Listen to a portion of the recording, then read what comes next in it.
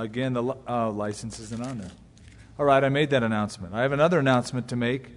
There is an afterglow following the service tonight in the 5th grade room in the southwest hallway.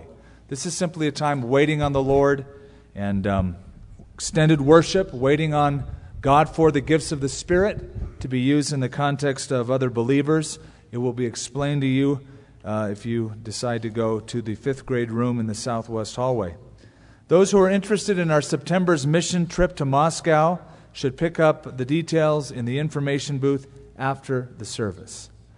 Before we begin tonight, our Bible study, I just betcha that this week has worn on some of you and that you're carrying burdens or thoughts or you're wondering about the future. And the Bible does say that we should pray for one another. Now, without, as we sometimes do at communion, breaking up into groups, and since God knows the need, why don't you just for a moment pray for that person who's sitting next to you, the person on your right just now, and ask that God would just speak to the heart tonight, speak to that person about His ability to deal with their problem. He knows their hurts, He knows their desires, and just ask God to do a perfect work in that person's life, that that person would walk close to Him and learn to trust Him.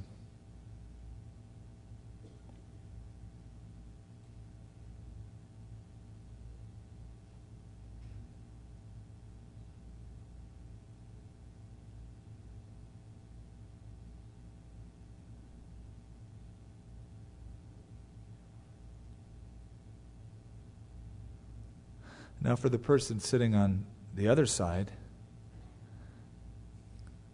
by the leading of the Spirit, pray for that person.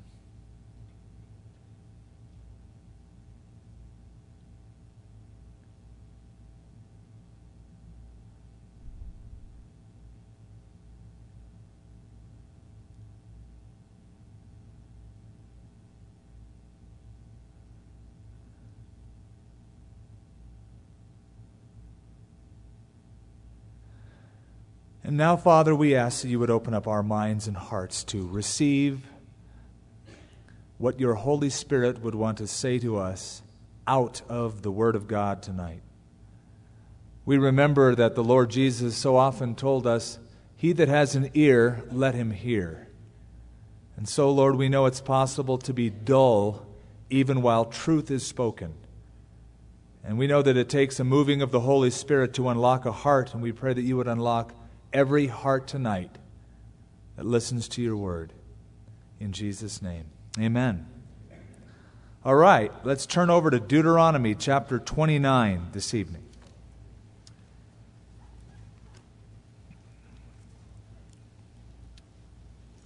Deuteronomy chapter 29.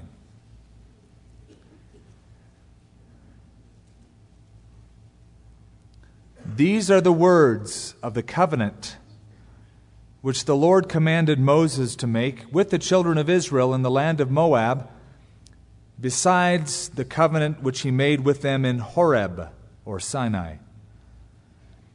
Now Moses called all Israel and said to them, "You have seen all that the Lord did before your eyes in the land of Egypt to Pharaoh and all of his servants and to all his land, the great trials which your eyes have seen, the signs and those great wonders."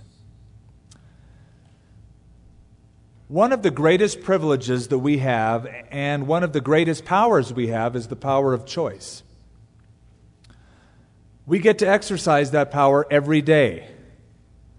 We choose what time we're going to wake up. You say, "No, my boss chooses that." Well, to an extent, you could still choose to sleep in and pay the consequences. You do make certain choices. You choose what you're going to wear. You choose the people you're going to hang out with. You choose what you're going to do in your leisure time. One of the great moments of choice in the Old Testament happened when the children of Israel, not this generation, but the forefathers of this generation that Moses is speaking to, arrived at an important place 2 years after the Exodus from Egypt. It was called Kadesh Barnea. While they were there, 12 men were sent out to spy out the new land and bring back the report. God promised them the land, a place flowing with milk and honey, and they were so excited as they went to find out what kind of a land it was and bring back some of the fruit. They went in, and what they saw blew their minds. It was a beautiful place, vines around the southern part where Bethlehem is, big grapes in the valley of Eshcol by Hebron. But in scouting out the land from the north to the south, they saw that the cities were walled, huge walled cities, villages. And they noticed that they were the sons of Anak that dwelled there, the Anakim, the giants. So they came back to the children of Israel, to Moses. Two of them, Joshua and Caleb, didn't care how hard it might seem, how big these guys were, because they saw through the eyes of faith how big their God was, and they just saw the giants were big targets, easier to hit. But 10 of these men had a bad report. And in seeing the giants, they lost sight of their God, and they convinced the rest of the children of Israel not to go in. On one hand, Joshua and Caleb say, "Man, let's go up at once. God's given us the land, let's do it." But the 10 said, "Oh no, you don't know how bad it looks, and it's just impossible. It'll never work. They'll eat us alive." And so, because 10 had the bad report and only a minority had the good report, most people like to sort of take a census and see what the majority says. And since the majority had the bad report, they went with the majority. And they decided not to go in and take the land. Now, what happened at Kadesh Barnea? That choice was a choice of disobedience that had repercussions for an entire generation. That generation, 20 years old and above, all died out in the middle of the Tules. Their bodies were strewn all over the Sinai Peninsula. That generation is over. It's gone. It's all past history. Now the children of Israel are on the brink of entering the land again. This is a new generation. They are not like their forefathers. They are going to go in. They're anxious to go in. They have seen what God has done. They know how that 2.5 tribes have already started to occupy east of the Jordan River, that God has overthrown 2 of the kings in these kingdoms. And they're anxious. But now they're on the verge of another choice. But this is not a decision of a day or a month, but this is a decision of a lifetime, of a pattern of living. They're about to enter into a covenant to obey God as a lifestyle. God has made a covenant with them, but now it is their choice to perpetuate the covenant by obedience. And so here they are on the plains of Moab, looking down over the Dead Sea area toward Jericho, looking out over that land, and they have to make the choice. So Moses rehearses their history and looks to their future, that they might be God's people in obedience. If you would just look back for a moment in chapter 28, in verse 9,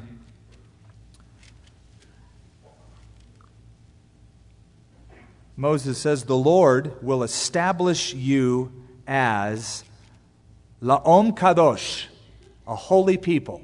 That's their banner. That's what they're to be known as. A holy people to himself, just as he swore to you, if you keep the commandments of the Lord your God and walk in his ways. So this is a commitment, a choice they are called to make as a lifestyle of obedience to God. Now, if Kadesh Barnea represents a hinge of making a choice in the Old Testament, it was a hinge upon which an entire generation would swing, and they swung the wrong way. There is sort of an equivalent of making a choice or a hinge in the New Testament.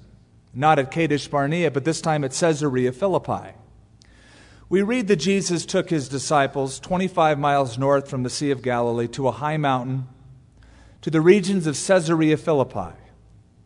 And while he was there, under those beautiful fig trees and banyan trees up near the mouth of the Jordan River, one day as they were walking together, Jesus asked a question. Now, he had been with them for a few years. He had displayed his miracles. He had disclosed his person and his teachings. And this is sort of like a test to see if they understood who he really was. The first question, and the test only had 2 questions. The first question was easy, and it really wasn't a pass or fail question, but the second one was. He said, "Hey, who do people say that I am?" That's an easy question. You just have to think of what you've heard lately about what people have said about Jesus and tell them. So they did. Hey, some say you're John the Baptist. Others say you're Elijah. Others say that you're Jeremiah or one of the prophets. Second question, who do you say that I am? And can you believe it? Of all the apostles, Peter got it right. And perhaps some of the others even knew the answer, but Peter wouldn't let them speak. As soon as he knew he had it, he just jumped right in. You're the Messiah, the Son of the living God. That's the answer. Now, all of us know that answer. We have entered into a covenant, a deal with God. We trust in Him. We've committed our lives to Christ, the Son of the living God. But that's just the beginning. That choice is to be followed by a choice of a lifestyle, a commitment to obedience. Right after that, Jesus said to them, they got the answer right. They're all hyped and jazzed that they got it right. Jesus said, "If anyone will come after me, let him deny himself and follow me. And whoever desires to save his life will lose it, but whoever loses it for my sake and for the kingdom will find it." That is a choice to commit yourself to a lifestyle of obedience. Kadesh Barnea was a failure. Now at the plains of Moab, they have the chance to enter into a covenant of commitment. And as Jesus reminded the disciples at Caesarea Philippi, it's the same covenant of commitment that we as Christians in the New Testament are called to keep. Commitment then determines destiny, as we see in chapter 29, as we have already seen in some of the previous chapters. Now, chapter 29 is a review of a review. I know that sounds goofy. Deuteronomy is a review. It's a recap of the law. Genesis, Exodus, mainly Exodus, Leviticus, and Numbers. Deuteronomy sort of recaps that. Moses gives several speeches, 4 speeches to the children of Israel. Chapter 29 and 30 is a summary of the review. They've already heard the lengthy review and several speeches, and probably now, a few days after 28 is over, Moses gathers them again and gives a brief summary on where they've come from and where they're going. Remember what God has done in brief. Know what you're about to get into. And then right after that, there's a leadership change.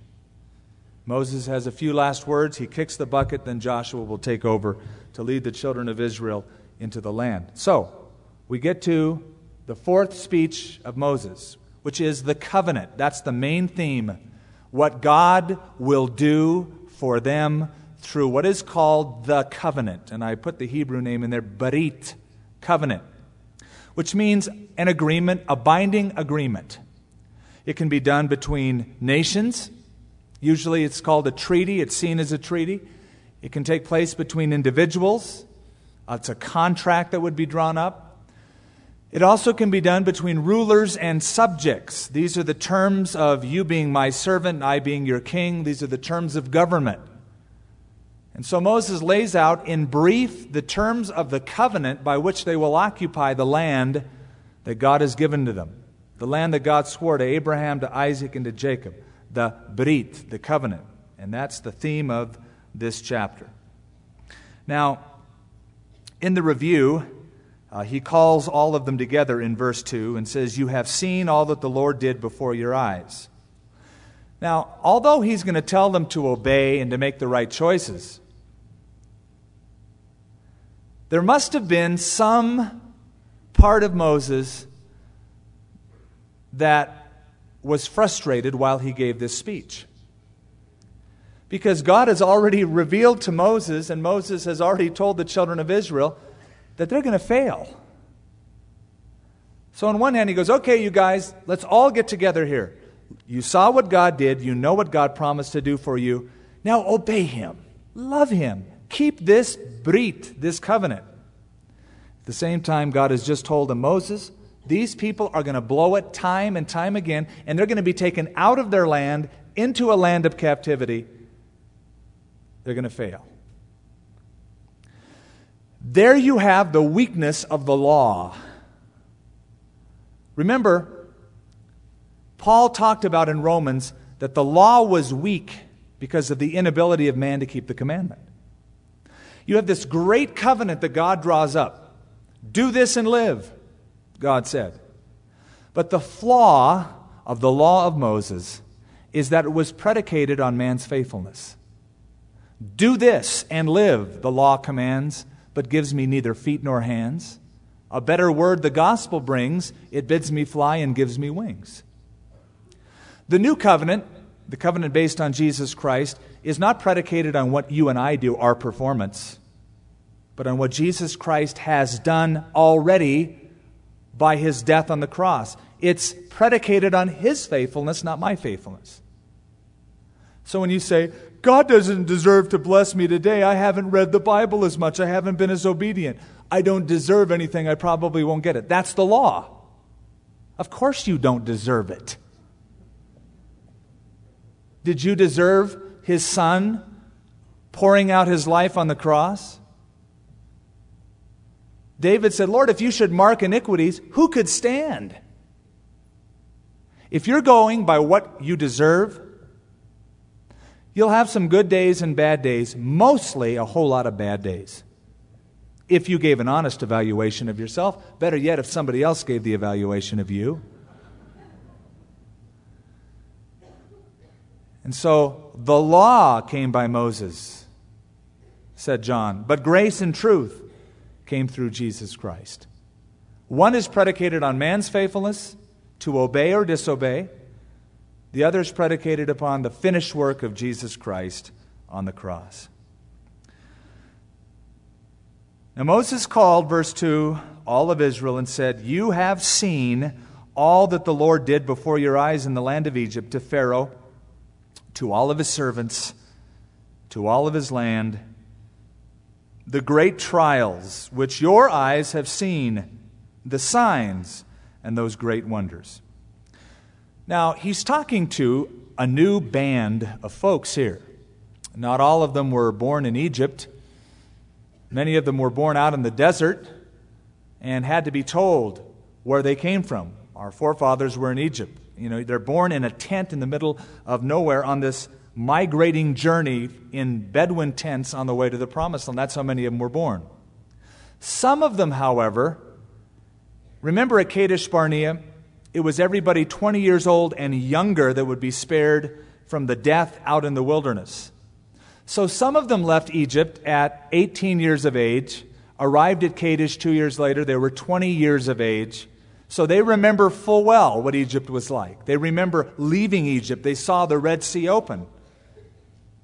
And so the average age here is between 39 years old at this point and 56 years old or so, right around there is the average age of this generation. They had seen some pretty awesome things. Some of them saw the Red Sea open. Others didn't see that, but they saw manna fall from heaven. And they remember getting up every morning and seeing that weird white stuff out in the desert and how that made their daily meal and evening meal. And they had it day after day after day. Some of them remember what it was like to see that cloud by day and the pillar of fire by night leading them through the wilderness over the tabernacle. Some of them remember the earth opening up and swallowing the dissenters. They saw the great trials. They saw water come out of the rock.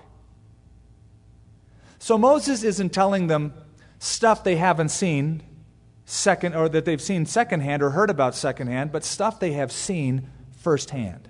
You witnessed it. You saw it. You know firsthand what God can do. It's a personal relationship. It was a personal experience. Imagine what it would have been like to be Peter, John, Andrew, Philip, Bartholomew, and hang around Jesus Now at first you just think, this guy's amazing. I don't know who this is, but boy, he can do some pretty cool tricks with fish and bread and wine and water and how he can walk on it. And then through the process of all that, coming to know this is the Son of God, indeed God in human flesh, how would you describe it? You'd probably sound a lot like John did when he wrote 1 John. And he wrote it this way: that which was from the beginning, which we have heard, which we have seen with our eyes, which we have gazed steadfastly upon, and our hands have handled concerning the word of life. The life was manifested, and we saw it, and we bear record. And we declare unto you that life, that eternal life, which is from the Father, that was manifested to us. You know, it dawned on them, we saw the one from the beginning. We heard the words of God. We touched God. To realize when Jesus touched a leper, that's God touching suffering humanity. When Jesus gave the Sermon on the Mount, that's God speaking His very heart to people. They saw it. They heard it. Or you'd sound like Peter when he said, we did not follow cunningly devised fables when we made known unto you the power and the coming of our Lord Jesus Christ, but we were eyewitnesses of His majesty. We saw Him. We heard Him. John was the one who put his head on the bosom of Jesus. Peter was the one who denied Jesus and was restored personally by Jesus after the resurrection. And so there was this personal encounter that they had. There was a personal encounter here that the children of Israel had. And there's a personal encounter you've had. Now, I don't know where you are tonight, and perhaps some of you are even a little bit disenchanted with your Christian life. Hasn't been what you thought it would be. You are called to look back before you look ahead and remember what God has done for you. I know people who say, Yash, I kind of miss the world. Oh, really? Well, what do you miss about it? Oh, my friends were so cool. They were so accepting. They were so loving, man. And I had such a good time. Funny. I remember when you came to Christ, how disenchanted you were with the world. The stories you had about the parties that were not fulfilling. The hangovers you had in the morning. How you lost so much of your money on drugs. But the devil will blind you to the truth. You'll look back selectively, and you remember certain little high points. Of course, he'll embellish them and make them look bigger and brighter than they ever were. The truth is, you were empty. And your eyes have seen, your ears have heard. You've seen changes. You've had an encounter with God. And based on that, He will tell them how they ought to walk. Verse 4 is fascinating now to me. After saying you saw and you heard, yet the Lord has not given you a heart to perceive and the eyes to see and the ears to hear to this very day. The miracles that they saw, the things they heard about, what their eyes have witnessed, didn't make a lasting impression on them.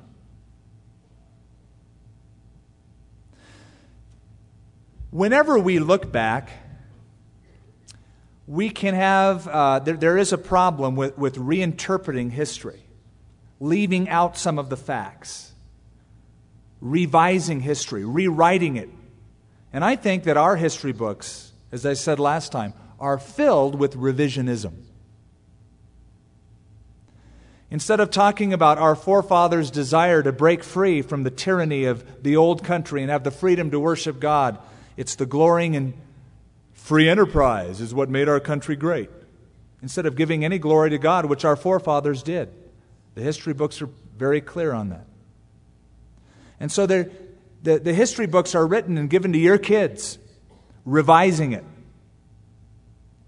Alexander Solzhenitsyn from the Soviet Union said, if you want to destroy a people, first sever them from their roots. The rest is easy. And so though they had this great heritage, they saw and they heard. It says, you didn't understand. To this very day. Remember when Jesus would speak things to his disciples and he'd say things like, okay, he that has ears to hear, let him hear. Why did he say that? I'll tell you why. There can be two people sitting side by side, hearing the same thing. And one is in tune to it spiritually and picks up on it and is fed and is nurtured and nourished. And the other just goes right over his head. Huh? They're dull to the same truth. And so when Jesus gave parables, he would often say this. He who has ears to hear, let him hear. Because though you can see, you can still be blinded to the truth behind what you see. Though you hear, you can be deaf to the truth behind what you're hearing audibly. Turn with me to Matthew for just a moment, chapter 13. Let's see how this truth is played out under the new covenant.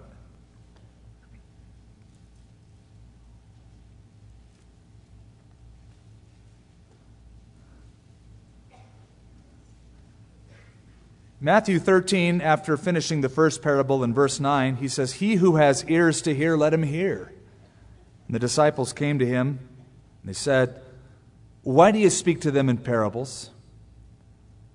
He answered and said to them, because it has been given to you to know the mysteries of the kingdom of heaven, but to them it has not been given. For whoever has, to him more will be given.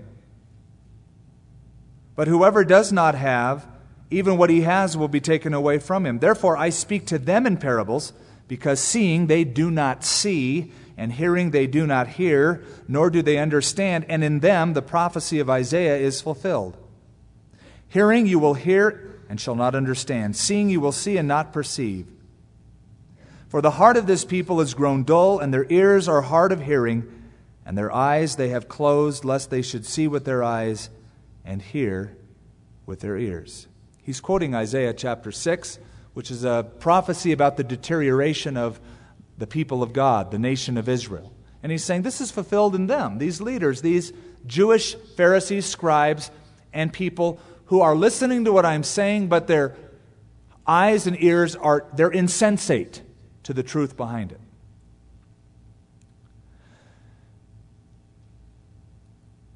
The same sun that melts ice hardens clay. The same truth that will melt a heart and bring it close to God can harden another heart. That's why truth is a dangerous commodity. It's dangerous to hear it without being open to obey it and to apply it. The more you hear with the determination not to really hear it, the worse off your heart gets. A callus develops over your heart. You become hardened like clay. And so it's dangerous to hear, even as these religious leaders, these people who were brought up in the Bible, heard truth after truth, but their hearts were hardened to it. Lest, in the end of verse 15, they should understand with their heart and turn, so that I should heal them. But blessed are your eyes, for they see, and your ears, for they hear. I heard about a tourist who went to Italy, and I don't know where in Italy, I've only been there once, but some little out-of-the-way town, and stayed in a quaint inn. And when he came into the inn, he noticed that the floors looked really dirty. And it really bothered him, being a Westerner. He thought, these people take no pride in their country. They ought to clean this place up. So he was about to go to the manager and either say that they should clean up the inn or say, could I please have a broom? I'll do it for you. And as he was going up to the front desk, he took a little closer look on the floor and noticed that it wasn't a dirty floor, but the floors were dirt.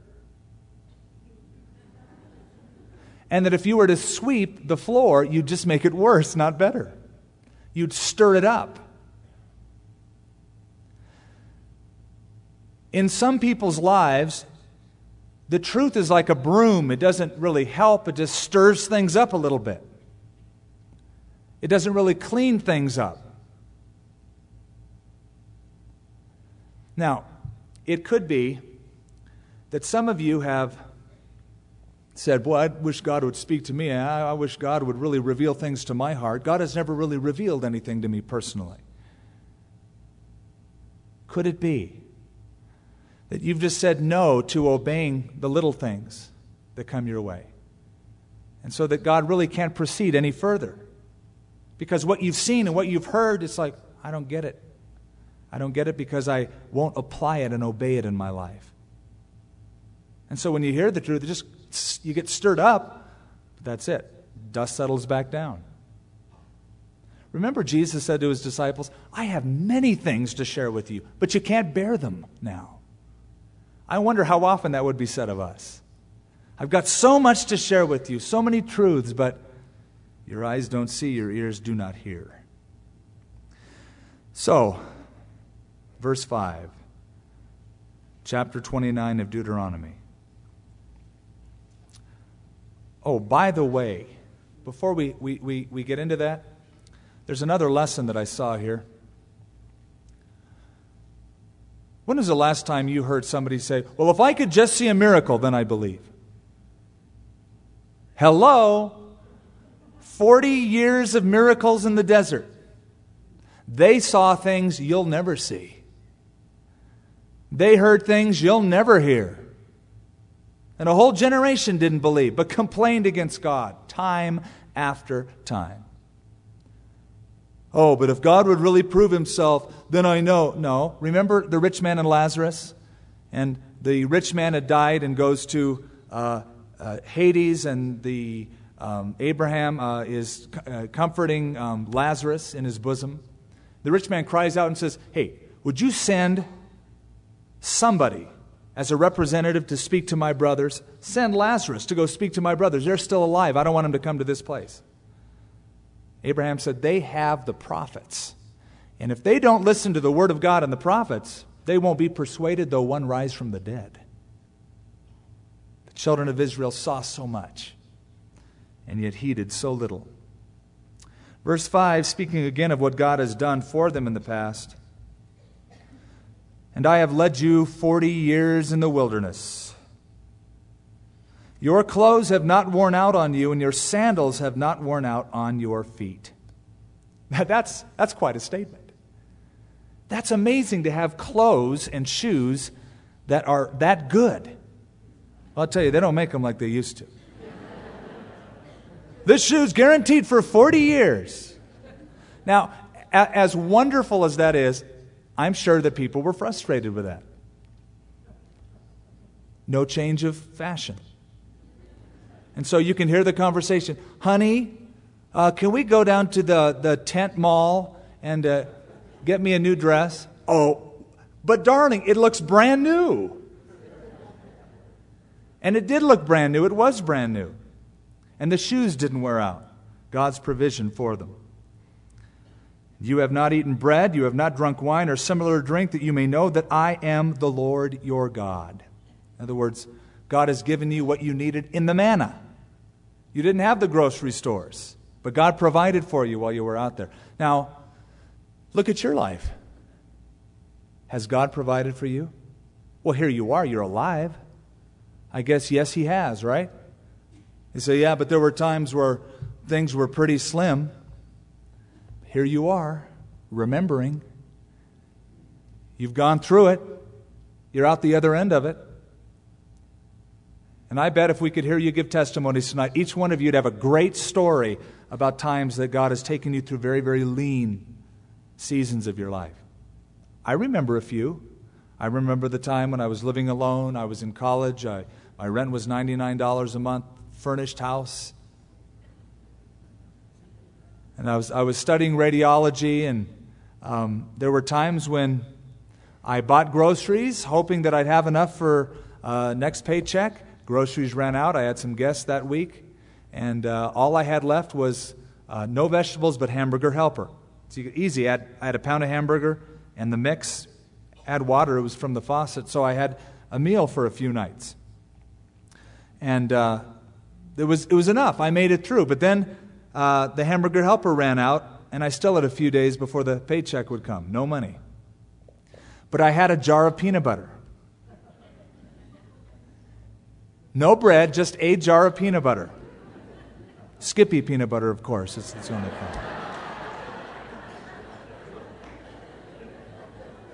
So I took a spoon and That was my dinner, a few spoons of peanut butter. That's all I had, but I made it. You've made it. You're remembering tonight that God has led you through and provided everything you need. God will provide your needs. God doesn't have to provide your greeds, just your needs. And sometimes God will bring you through that season so that you might learn to trust. And when you came to this place, what place? The plains of Moab. That's where they were standing. They were on the plains of Moab looking out down over the promised land. When you came to this place, Sihon, the king of Heshbon, and Og, the king of Bashan, came out against us to battle, and we conquered them. We took their land and gave it as a heritage to the Reubenites, to the Gadites, to half the tribe of Manasseh. Just remembering in their recent history what they would have seen, how that they marched up the east side of the Dead Sea and came in contact with these two kings. First of all, they would meet Og, the king of Heshbon. Now, Og had a huge army, a well-trained army, a well-equipped army. The children of Israel were vagabonds. They were wandering Bedouins in tents, no real weaponry. And yet God conquered this insurmountable army. Against all odds, they conquered the land. We know that Og was a pretty big king himself. Previously, we read that he had a bed that measured 9 cubits in length. If a cubit is 18 inches, that's a bed that is 13 and a half feet long. That was his bed, 13 and a half feet long. See, a king-size bed.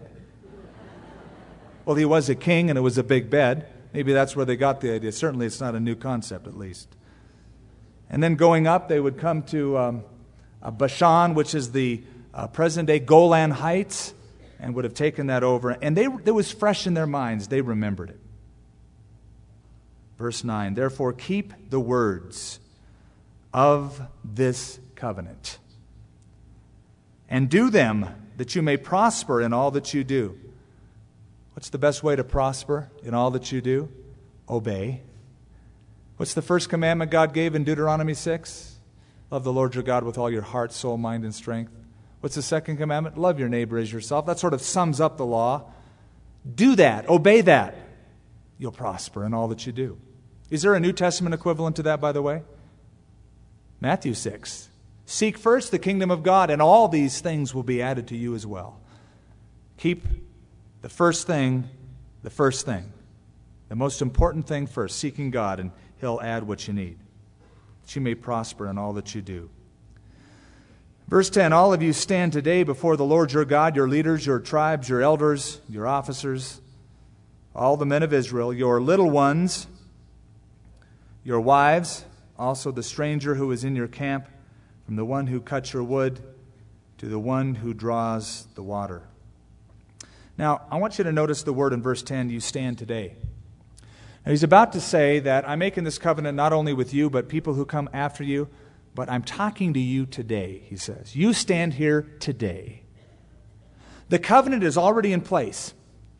God has already established this deal, this covenant of the land and of the law with His people. But you stand here today to make a covenant with God, to make a choice, to make a commitment. And the emphasis is on the word today. He's calling them sort of into a public accountability of making this choice to obey God, to commit to Him.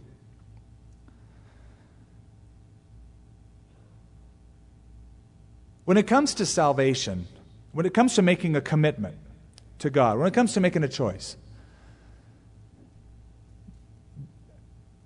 the Bible word is today. It's now. Today is the accepted time. Now is the day of salvation. Instead of saying, well, if you feel like it, you must be born again. Later on, think about it, negotiate it. You got plenty of time to talk about it among yourselves. Today, maybe some of you are toying with the idea of committing your life to Christ. Maybe some of you come from a religious home. Maybe you've come to church here with friends, but you've never made a commitment of repentance and faith in Christ. You've never done that. You thought, I'll wait. I'll wait to see what this is all about first. Okay. But if you are contemplating a choice, there's no better time than tonight. Now, you might have the excuse, well, I understand that, but I know this is a big commitment. And you know, I'm a busy person, and I don't know if I'm ready to make the commitment. I don't think it's fair to God for me to make the commitment being so busy and not being able to follow through with it.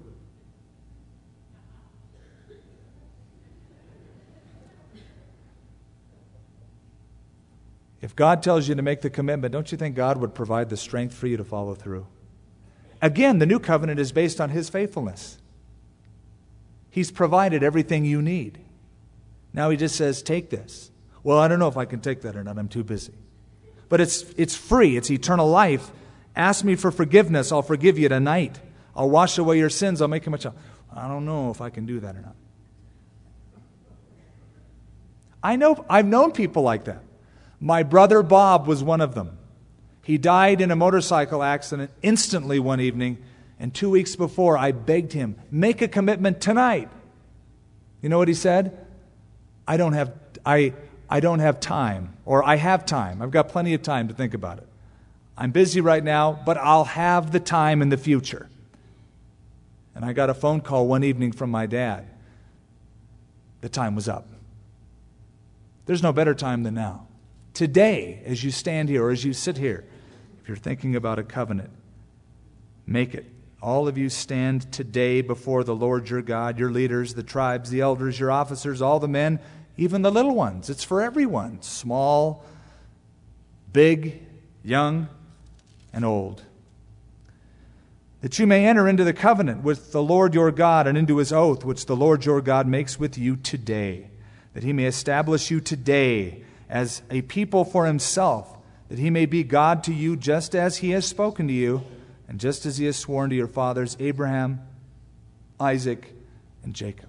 Do it today, He's saying. God has made a covenant. Enter into it. Be His people today. There's a story about, and it's a legend, of course, about a leadership conference around the leadership table in hell. And the devil was presiding, and all of the chief bigwig demons were around the conference table. They were coming up with a strategy. What should they do on earth to deceive people? One demon said, I know what to do. We'll tell people there's no God. The devil said, that's stupid. You'd have to be stupid to believe that one. I mean, after all, you look around and you see the evidence of design, and if you see the evidence of intricate design, people will infer there's a designer behind the design. So some people will buy into that one, but by and large, most people believe there's something else. So that was rejected. Another demon said, I got a cool idea. We'll tell people there's a God and stuff, but like there's nothing after death. You just cease to exist. The devil said, boy, that's so lame. Because then people would say, okay, if there is a God and God made everything, why did He make people if only to cease to exist? That's not a complete plan. That's not logical. Another demon finally stood up and said, let's go down and tell them there's a God, there's a heaven, there's a hell, there's a Christ, there's a devil, but let's tell them there's no hurry. And it was accepted unanimously. That's it. Tell them they've got plenty of time. Wait on it. Moses said, you've seen it, you've heard it, you're here today, do it. Like the Nike commercial says, just do it today. I make this covenant and this oath, verse 14, not with you alone, but also with him who stands here with us today before the Lord our God, as well as with him who is not here with us today, future generations. For you know that we dwelt in the land of Egypt, that we came through the nations you passed by. You saw their abominations. Notice what he calls other people's gods that are not the true God, the only one true God. He doesn't call it alternate lifestyles or religions. Abominations and idols.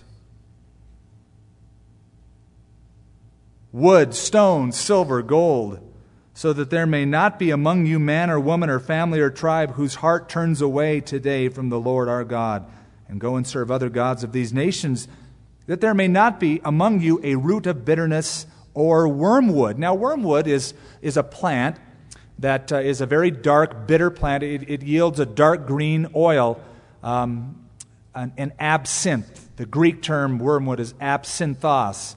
It's that bitter, dark oil that comes from this Near Eastern plant. The idea is the bitter end of something. To say something is wormwood means, here's the basic idea. When you decide to do wrong, you plant a seed that will eventually spread and poison everything. And so again, the whole idea is making the right choices here. There may not be among you a root of bitterness or wormwood. And so it may not happen when he hears the words of this curse that he blesses himself in his heart, saying, I shall have peace even though I walk in the imagination of my heart, as though the drunkard could be included with the sober. Remember in the book of Judges, that famous phrase, and everyone did what was right in his own eyes? That's what he's speaking about. Do this, and if somebody comes along and says, no, wait a minute, I don't have to do that. I can decide how I will worship God or believe in God or live my life, and I'll have peace.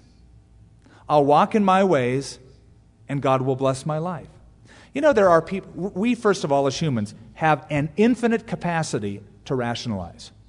I think you probably figured that if you know yourself well enough. You can talk yourself in or out of just about anything if you want to.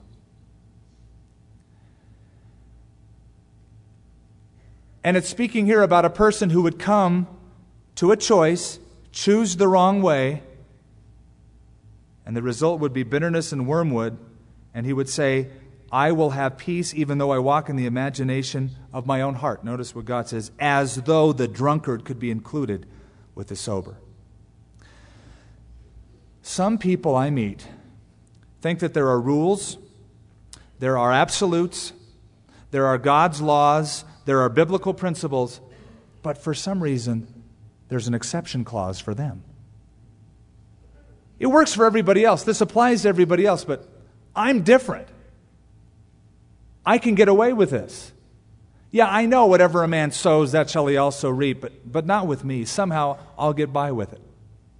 God is warning them of this mentality that could come in the future. Verse 20, the Lord would not spare him, for then the anger of the Lord and his jealousy would burn against that man, and every curse that is written in this book would settle on him, and the Lord would blot out his name from under heaven. And the Lord would separate from him all the tribes of Israel for adversity according to all the curses of the covenant that are written in the book of the law. I think if I were to sum that up with a salient principle, it's speaking about a person who would say personal rights are more important than the corporate good. Personal rights are more important than the corporate or the national good, in this case, the nation of Israel. I'm different than them. I'll do as I please. After all, I have the right. You know, the interesting thing about choices, we think the more choices we have, the more freedom we have. Sometimes the more freedom we have, well, definitely, when we make choices away from God's will, and we call that freedom, there's only bondage. The more you do as you please, the less you are pleased with what you do. It's a bondage. It's a terrible taskmaster. And God tells the curses that would fall upon that person.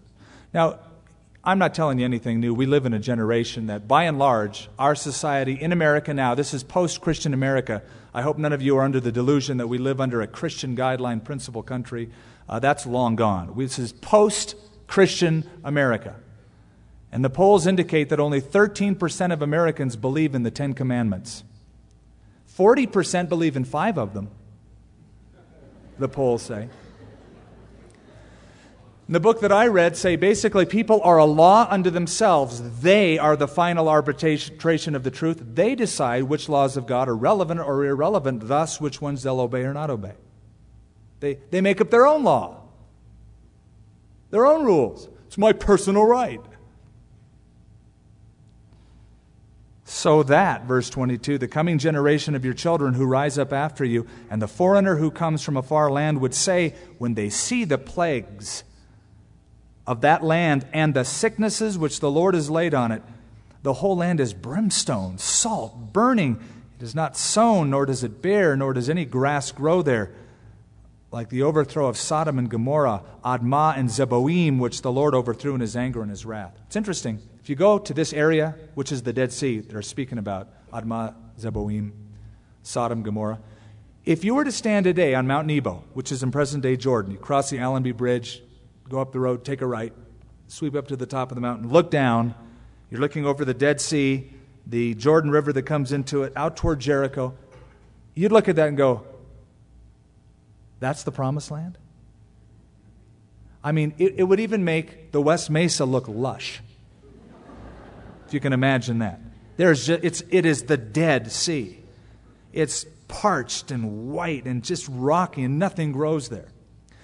But we are told in some of the ancient writings that before the overthrow of these cities, before the judgment of Sodom and Gomorrah, it was a well-watered plain. That's what attracted Lot as he looked down toward Sodom and looked over the well-watered plains. It was beautiful at one time. The land is desolate. In that area now, there's other parts of Israel that are lush and beautiful. You look at it and go, wow, that is a land flowing with milk and honey. But this area is still parched. And we also know that at different times in history when the Jews were cast out of their land and other people took it over, for instance, the Turks have, as a policy, come in and denuded the land, cut down all the trees, so that when you do that, you have a high erosion rate and the land becomes barren.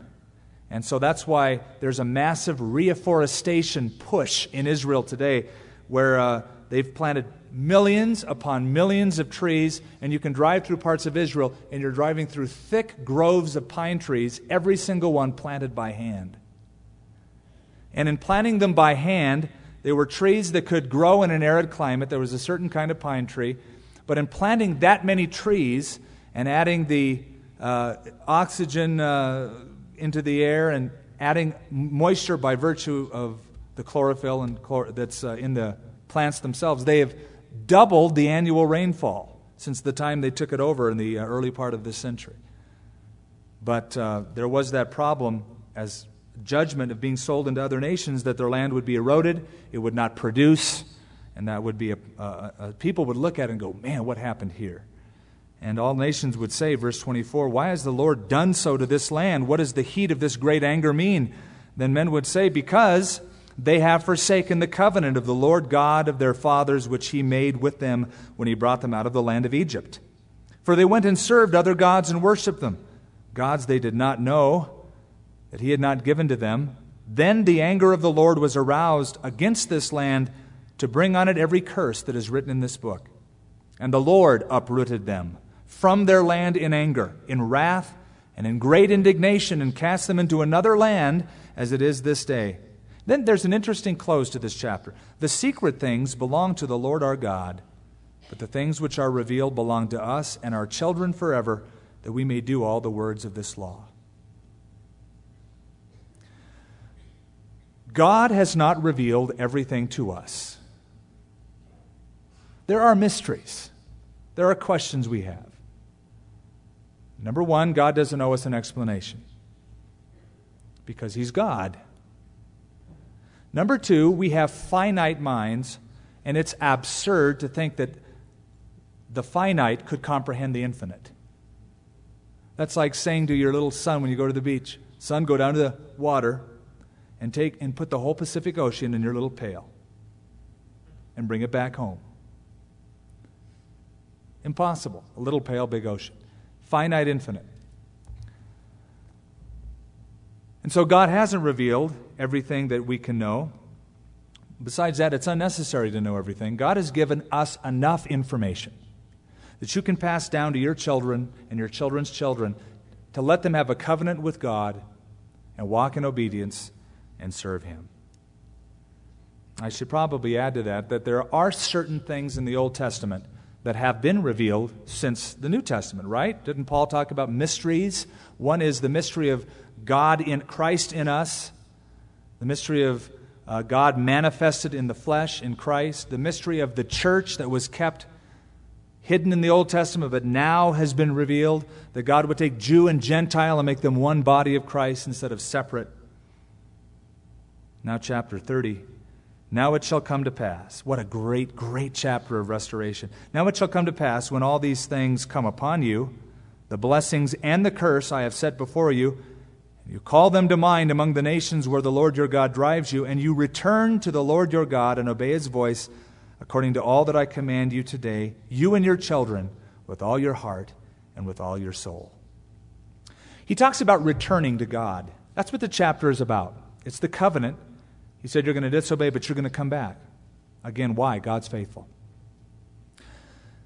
There is a biblical term for turning your back on this brit, this covenant. The biblical term is backsliding. The picture is graphic. Imagine, you're sliding on your back. You've lost control. You've made certain choices, but now you're descending. You're backsliding. There was a man by the name of Robert Robinson. When he was 23 years of age, he heard George Whitefield, the great evangelist, preach out in the open fields. And Robert Robinson gave his life to Christ. It was an amazing conversion because he had a real sordid past. Robert Robinson wrote one of the most famous hymns of the church. Come thou fount of every blessing. Tune my heart to sing thy grace. Streams of mercy never ceasing. Call for songs of loudest praise. Beautiful, beautiful hymn. He strayed, after he wrote that hymn, from those streams of God. And he went back into a very, very carnal lifestyle and very lonely, and he was very miserable. One afternoon, he was riding a carriage. That was the transportation in those days. And as he was riding in the carriage, he happened to be sitting next to a young lady who was reading her little book. And he didn't know, but in the book was his hymn. And she was just reading it to herself. And she came to a spot, not knowing who the man was, wanting to witness to him, said, "Excuse me, sir, have you ever heard of this hymn? Come thou fount of every blessing." And then she read that little phrase that he wrote. Prone to wander, Lord, I feel it. Prone to leave the God I love. And she said, "What do you think about that, sir?" The very words he wrote. He said, "Madam, I am the poor soul that wrote those words many years ago, and I would give 1,000 worlds if I had them to get the feeling that I once had back."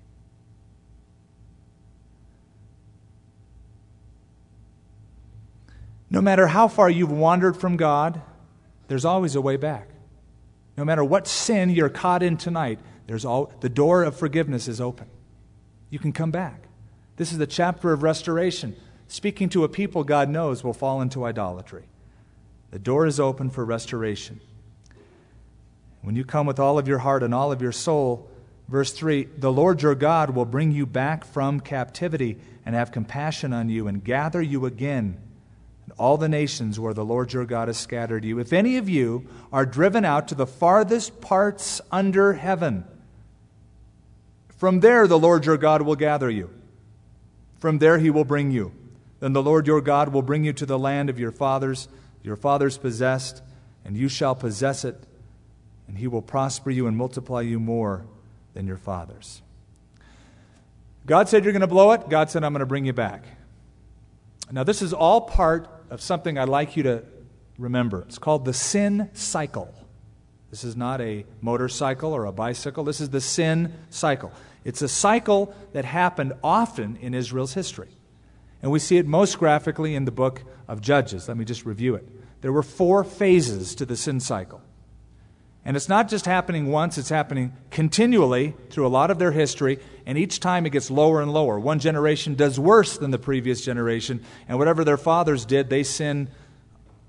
It's like, okay, you raised me 5, I raised you 10. Phase 1, rejection. They weren't happy with who they were as God's people. Judges 2:13, they forsook the Lord, and they served Baal and the Ashtoreths, and the anger of the Lord was hot against Israel. Phase 2 is God's response. He lets them have what they want. So He delivered them into the hands of the plunderers who despoiled them, And he sold them into the hands of their enemies all around so that they could no longer stand before their enemies. Judges 2:14. Rejection of God. After that came oppression. The third phase of the sin cycle, repentance. Now they're in a foreign country or in the land of some other people group like the Philistines, and they start crying out to God, "Oh God, help us, we've sinned." The Lord was moved to pity by their groaning because of those who oppressed them and harassed them. And the final phase, deliverance, restoration. The Lord raised up judges who delivered them out of the hand of those who plundered them. Now after that cycle, it was all over, right? It wasn't all over. There's another verse. Yet they would not listen to their judges, but played the harlot with other gods and bowed down to them. They turned quickly from the way in which their fathers walked, obeying the commandments of the Lord. That's the sin cycle. Rejecting God, sold into the hand of their oppressors, crying out in repentance to God, and then being restored back to the land. God is willing to restore. God said He will prosper you and multiply you more than your fathers. See, amazing grace. And the Lord your God, verse 6, will circumcise your heart, the heart of your descendants, to love the Lord your God with all your heart, with all of your soul, that you may live. And also the Lord will put all of these curses on your enemies, on those who hate you and who persecuted you. And you will again obey the voice of the Lord and do all the commandments which I command you today. I think we're going to close with these verses because of time. Listen, I could go on and I could finish the book, but we don't have the time. But verse 6, close, just capture the thought for future meditation. The Lord will circumcise your heart and the heart of your descendants, to love the Lord your God with all your heart, with all of your soul, that you may live. I believe those verses anticipate the new covenant, the New Testament. I think those verses go way beyond the law, the 1,500 years in which the law was active as a covenant in Israel, all the way to the time of Christ. It's predicting a new covenant. You may remember Jeremiah 31, the classic prediction of the new covenant, where God says, "And the days are coming, says the Lord, that I will make a new covenant with the house of Israel and with the house of Judah. Not according to the covenant which I made with their fathers when I took them by the hand and brought them out of the land of Egypt, a covenant which they broke, even though I was a husband unto them, says the Lord. I will make a new covenant where I will put my law in their minds and I will write it on their hearts." It won't be something that is kept outwardly. It's something that is kept inwardly. It's not written on tablets of stone. It's not kept by rote and ritual. It's kept in the heart and in the soul. It's part of the fiber and of the commitment of the life. It's a covenant whereby a man or a woman will not feel smug saying, "I've gone to church this Sunday. I've gone to synagogue this Sabbath. I've done this. I've dotted the I's and crossed the T's." It's one where God lives in my heart. The very fiber of my being is committed to Him. It's the choice that I've made. It's the new covenant. That's the covenant God has called you to. And when you come to Jesus Christ, Jesus, who lived the perfect life, fulfills the law. And then He says, the law is summed up in this: love God and love your neighbor as yourself. And there are times when it's hard to even keep that law. And let me say, you can't do it. With the new covenant comes a new provision, and that provision is the Holy Spirit living inside of you to fulfill God's plan for your life. So next time you're out of strength, you're out of energy, you're out of go and oomph, stop right there and say, "God, I'm out. My tank's empty. Fill me with your Spirit. Fill me with the power to be a servant of yours, to live in obedience to you, to serve you with all of my heart, that I might prosper in all that I do." Father, we thank you for the principles that we've gleaned out of these chapters tonight. We thank you for the brit, the covenant that you make with people, the treaties that you make with men and women, and how grateful we are for how different the covenant of grace is from the covenant of the law. The law came by Moses. Grace and truth came through Jesus Christ. Lord, I pray that we also, as we look back to what you have done on the cross, that today we would make and enter into that covenant based upon the work of Jesus Christ on the cross. And Lord, though many of us tonight may be caught in some besetting sin, or we have backslidden, we have fallen from you, or perhaps we've never known you, we've just kept the outward appearance of good works, but we've never had an inward change of heart. Lord, I pray that we might enter into that covenant tonight, to be restored back to that land of promise. Before we sing a last song, I call upon you with the same manner of necessity that Moses did with these people, saying, today, enter into the covenant. Today, be the people of God. And I appeal to those of you who've come tonight and either have never made a release of your life known to Jesus Christ, where you've made a cognizant, once and for all commitment personally, and ask Him to wash your sins and to write your name in the book of life. Or, if you once walked with God but you've backslidden, and your relationship with God is all past tense, and you want to restore that relationship tonight, I want to lead you in a word of prayer. I'd like you to raise your hand, first of all, wherever you're seated. I want you to raise your hand so that I want to know who you are so that I can pray for you. Slip your hand up saying, I'm ready to make that commitment today. God bless you. In the middle, you three in the middle, in the back, several of you in the back. Anyone else? Raise it up so I can see. Over here, up front, on the side. Anyone else? Now's the time. No better time than now. God bless you in the middle. To my right on the side again. Father, we thank you for all of these who have their hands raised. You know the heart. You know the condition. And you promise to restore. And Father, I pray for those who have indicated their desire to be washed, to be restored, to walk in fellowship with you for the first time or once again after a long time. Wherever you are seated tonight, you that have raised your hands, I want to lead you in a word of prayer right where you are. There were many of you in the auditorium that indicated that. And if you're listening over the radio, live, I'd like to lead you in the same prayer if you've come to that realization. Wherever you are, sitting or standing, or if you're lying in a bed, I want you just to say, Lord, I admit I'm a sinner. And I am sorry for my sins. And I thank you that Jesus died for those sins. Thank you that you're so willing to forgive. Thank you that you're willing to give me a new start. And I give you my life. I ask you to make me your child. I want to be in the company of the people of God. I pray that you'd write my name in your book of life and give me the power of the Holy Spirit to live a life that is pleasing to you every single day in what I do and what I think and in what I say. In Jesus' name, amen. Amen. Amen. Amen. Amen. Amen. Amen.